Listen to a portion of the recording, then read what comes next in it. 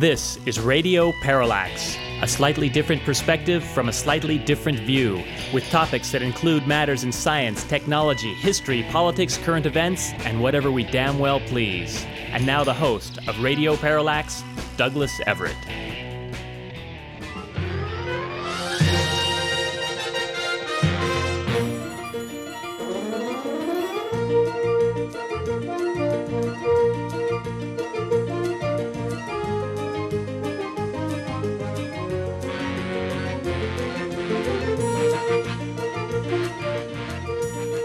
We never get tired of playing that little piece of music on this program. That is, of course, the theme song to the 1960s television program Lost in Space. It comes from John Williams, the illustrious composer of Star Wars and so many other themes that are familiar to us. It is undeniably a nice little piece of music, if only the television show had risen to its level. My understanding is they started out with some very big ideas for that program. They spent an enormous sum on the pilot, I believe. But it wasn't long before the wheels came off, and it morphed from a show about a family, reminiscent of the Swiss Family Robinson, going off into space. They were even called the Robinsons, with an evil hitchhiker on board the spacecraft, Dr. Smith, and devolved into a kind of a situation comedy featuring actor Billy Mooney as the young boy among the Robinson family, Dr. Smith, played by the overacting Jonathan Harris, and a goofy robot. We do not necessarily recommend that you look up this program and watch these episodes, unless, of course, you're a fan of really bad acting, in which case Jonathan Harris will deliver every week. No, instead what you should do is follow Radio Parallax as we get lost in space, which we like to do on a regular basis. Today, to help us in our voyages, is astronomer Phil Plait. He can currently be found contributing the Bad Astronomy column in sci-fi.com. That's SYFY.com.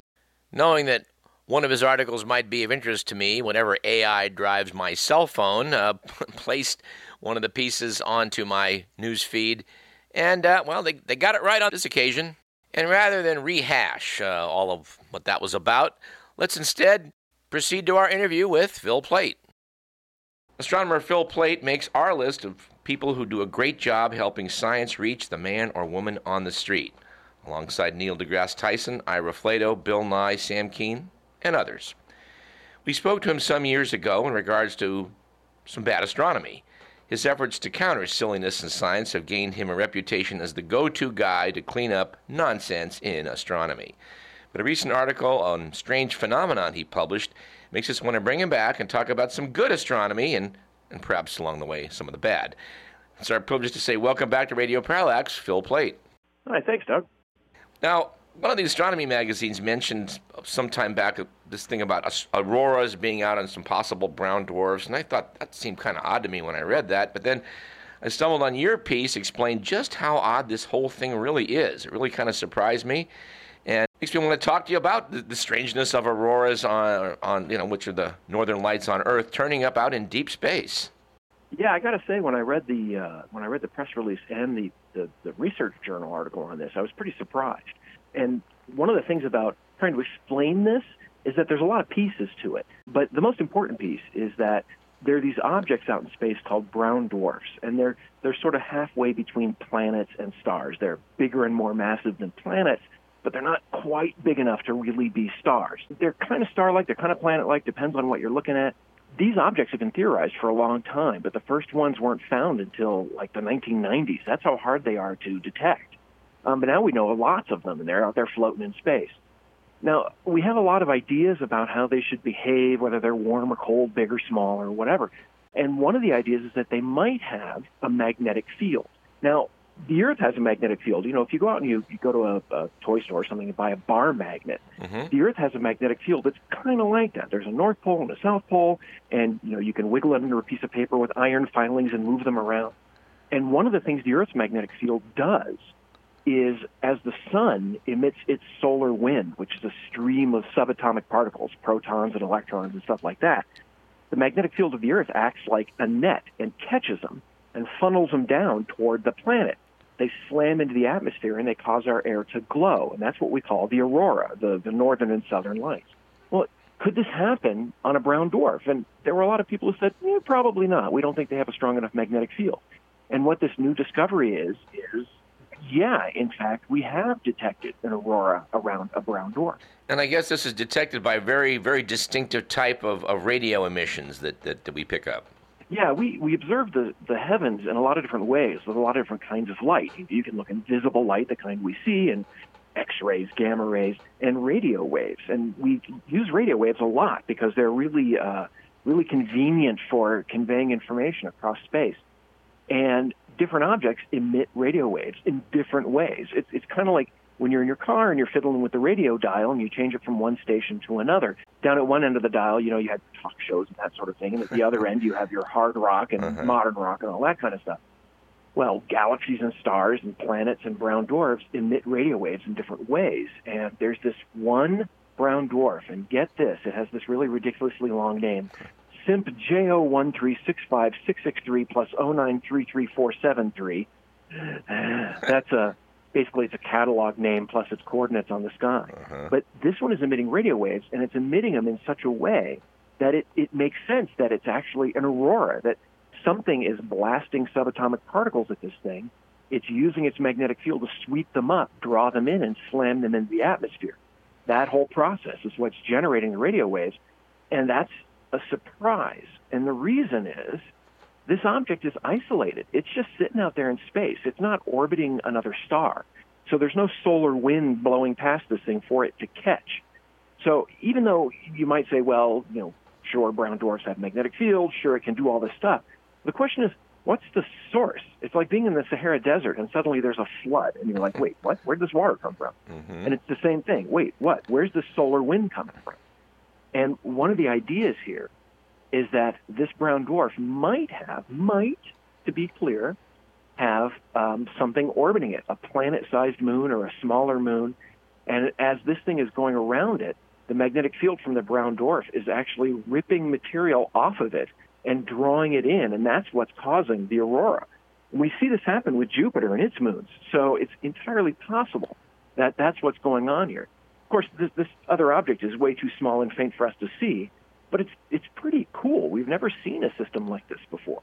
This opens up the possibility that we may be able to use this sort of thing to locate moons orbiting brown dwarfs or perhaps planets. This really gets interesting when you say that this object appears to be quite small and perhaps isn't a brown dwarf at all and might be a rogue planet out there. That's right. This is an interesting object. We know that brown dwarfs come in different sizes and masses out there. And this one was thought to be an old, fairly massive object. Well, then it turns out it's not. It's part of a group of other objects, and we were able to figure out how old those objects are, something like 200 million years, which for astronomers is young. That means that this object is a lot lower mass than we thought. So it may not be a brown dwarf at all. It might be like an object bigger than Jupiter, more massive than Jupiter, but not enough to call it a brown dwarf. This thing might actually be a rogue planet. It may have formed around a star just like our planets did, and something happened to eject it into interstellar space. And we know this happens. We've detected rogue planets before. Over millions and billions of years, planets can move around in the solar system. It's a very slow process, and it tends to happen when the system is very young. Like, we're not expecting this to happen in our solar system anytime soon. But it probably happened billions of years ago. And as the planets jostle around, one of them can be ejected into space. That might be the case here, in which case we have a rogue planet with a moon floating out there in space, and we only figured this all out because it is giving off emission like an aurora. Very cool. I do have one question. I guess there's this dividing line between a planet and a brown dwarf at like 13 Jupiter's masses, and some of the math, I think in your article and elsewhere, said, well, this may be only a little under that. How do you know? How do you get a reading on the mass of this thing? That's a really, really good question, and if you can answer that, please publish it in the Astrophysical Journal. I've studied brown dwarfs, and the theory behind these things is pretty complicated. If you start to add mass to a planet, it doesn't just get bigger. Really strange stuff starts to happen to it as it gets more massive.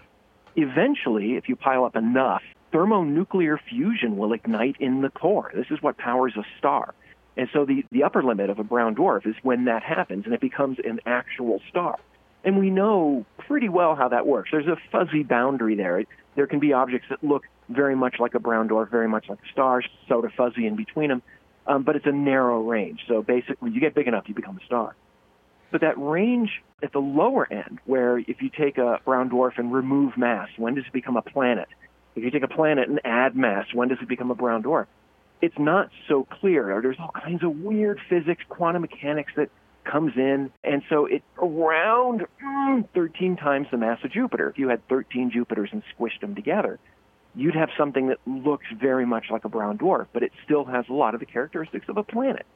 At 20 or 30 times the mass of Jupiter, clearly a brown dwarf. At 8 times the mass of Jupiter, clearly a planet. This thing falls in that range where things are fuzzy, so it's really hard to tell. Oh, and now that I think about it, you asked me how you tell this. It's actually really hard. If you know how old this thing is, if it's part of a group of stars or something that we know the age of, how bright it is tells you how massive it is, because a massive object is much hotter than a lower mass object. A lower mass object tends to cool much faster. So you can kind of measure the mass by how hot it is. But it's not a great way to do it. I mean, we can only get so accurate with that method. If we can find objects that have moons or planets orbiting them, that would help us a lot, because then we could use the gravity to figure out how massive it is. But right now, I mean, we're doing better than guessing, but it's certainly less than knowing how massive these objects are. Well, just as an aside to all of this, it may surprise some of our listeners to realize that our own gas giant planets out in our solar system, they have some quite dramatic auroras. And in the case of Jupiter, which has a whale of a strong magnetic field, a lot of that comes from its moon, Io, which is spewing out volcanoes of sulfur and charged particles, and that's contributing to its aurora. I found that rather interesting. Yeah, that's right. Jupiter's magnetic field just completely dwarfs the Earth's. It's incredibly strong and incredibly huge, and it basically whips past its moons. Jupiter spins very rapidly, much faster than the moon's orbit, so this magnetic field is basically slamming into these moons from behind. And in the case of Io or Io, people I've heard it pronounced both ways, it's incredibly volcanic, and it spews sulfur up into space. And those sulfur atoms are swept up by the magnetic field. They fall back down onto Jupiter. And you can go on Google or whatever and search for Jupiter aurora or Saturn aurora. There are plenty of Hubble pictures of them. Yeah. And that's basically what it is. It's the magnetic field of those planets sweeping up these particles, drawing them down into the planet, slamming into their atmosphere, and causing it to glow. It's gorgeous. Well, when it comes to bad astronomy versus good astronomy, there's one little news item that's popped up of late that's, I think, sort of straddling it. They now think, based on a lot of observations, that Barnard's star, the second closest star, that's closest is the Alpha Centauri triple system, but the closest single star to us, 6 light years away, is now thought to have a planet. Some decades ago, an astronomer said he thought he'd found a planet, and they said, no, you're wrong. But it's back on again. So where does this come down? I should mention, too, that somebody called this the great white whale of planet hunting, the possibility of a planet at Barnard's star. Yeah, this is really exciting news, because the first planets were discovered around other stars in the mid-1990s, roughly. And up until then, we did not know if any other stars in the universe had planets. And we tried for decades to look for planets around nearby stars. There are a lot of different ways to do this, but it's really, really super hard. Now, Barnard's star is a little low-mass red dwarf. It's a star like the Sun, but it's much cooler and smaller, and that makes it much, much fainter. So it's kind of hard to observe. People have looked for planets around Barnard's star for a long time, but the detections have always been kind of marginal. Nobody's really sure. And now, finally, we got it. We know for sure that there is a planet orbiting Barnard's star. It's what we call a super-Earth. It's about 3 times more massive than the Earth, and it may be actually more than that. And it takes about 230 days to orbit the star once. So it's got a year that is a little bit shorter than ours, about half the length or 2/3 or whatever of an Earth year. Now, Barnard's star is only 6 light years away, and that's one of the reasons this is exciting. If you think about it, the planets are super rare, and you live in a galaxy that's 100,000 light years across, like we do. And if there was our solar system and, say, only one other in the entire galaxy, you would expect it to be a long way off, 50,000 light years, 20, 30, 80, something like that. The fact of the matter is we are finding planets around nearby stars. Barnard star, which is 6 light years away. Proxima Centauri, which is 4 light years away. And what this is implying very strongly is that planets like this are everywhere. And this is something we've known for a while. Every star, when we look at a lot of stars, we see a lot of planets. But this is sort of another way of confirming that, yeah, the galaxy is filled with planets. And I guess the way you're going to find a planet orbiting like Barnard star is how it makes the star appear to shift in space. Yeah, there's a lot of ways to look for planets. And the most successful one, and the one that's been employed by, for example, NASA's Kepler telescope and another one called TESS, which is now up and observing the sky, is if a planet is orbiting a star and you're seeing that planet orbit edge on, so you're seeing basically it looks like a line going back and forth. Sometimes it'll pass directly in front of the star, and the star dims, and you can tell a lot about the planet from that dimming. It's like a mini eclipse. Well, that's one way. Another way is that as the planet orbits the star, the planet's making sort of a big circle or a big ellipse around the star. But the planet has gravity too, and it tugs on the star, and the star makes a little circle or ellipse in response to the gravity of the planet. And this is incredibly difficult to measure. But if the geometry is right, as the star moves toward you and moves away from you a little bit as it's making this little circle, it undergoes a Doppler shift. The light literally changes color. It's a little tiny bit. And this is the same sort of effect as if you're standing by the side of a road and a motorcycle goes by and it goes, meow. The pitch of the motorcycle engine is raised up as it approaches you and drops when it passes. The same thing with light. If an object's approaching you, the pitch of the light, the color, goes up. It goes towards the blue. And when it passes you, or in this case with a star, when it's moving away from you, the light is redshifted. It goes to a lower pitch. It's kind of like sound. It's similar. You can think of it that way. Well, this is a really, really difficult thing to measure. You need extraordinarily detailed observations. And so these astronomers had been using observations from as far back as 1997 with a bunch of different telescopes. And they were able to measure the motion of the star moving around in its little circle out there 6 light years away as this planet orbits it. And it's not much. It's a very, very, very tiny effect. But over all these years, they were able to build up enough of a database to show that, yeah, it really is there. And it's pretty cool. Sure is. Out there in space, it seems as though there's sort of an astronomic zoo that we're still trying to work with. I mean, as we mentioned before, is it a planet? Is it a brown dwarf? Sometimes we wonder, is this an asteroid? Is this a comet? NASA currently has a spacecraft that's in the vicinity of this asteroid Bennu, and it's going to bring back some chunks of it. You must find that quite interesting. Oh, yeah. I'm loving all this. This is the year of the asteroid. Japanese have a mission to a very tiny asteroid called Ryugu, and NASA has a mission to another tiny asteroid called Bennu. The NASA mission is called OSIRIS-REx, and it's this horrible acronym, which basically just means that it's studying this asteroid because it's a near-Earth asteroid. It's one that actually has an orbit pretty similar to ours. It actually crosses the Earth's orbit, and that makes it a potentially hazardous asteroid. Bennu is something like 550 meters across in standard units, like less than half a mile, but not much less. Yeah. And it gets close enough to the Earth that over hundreds of years it could hit us, and that would be catastrophic. Now, there's no predicted impact for at least something like 150 years, and even then it's a really, really tiny chance. But this is a chance to study one of these objects up close.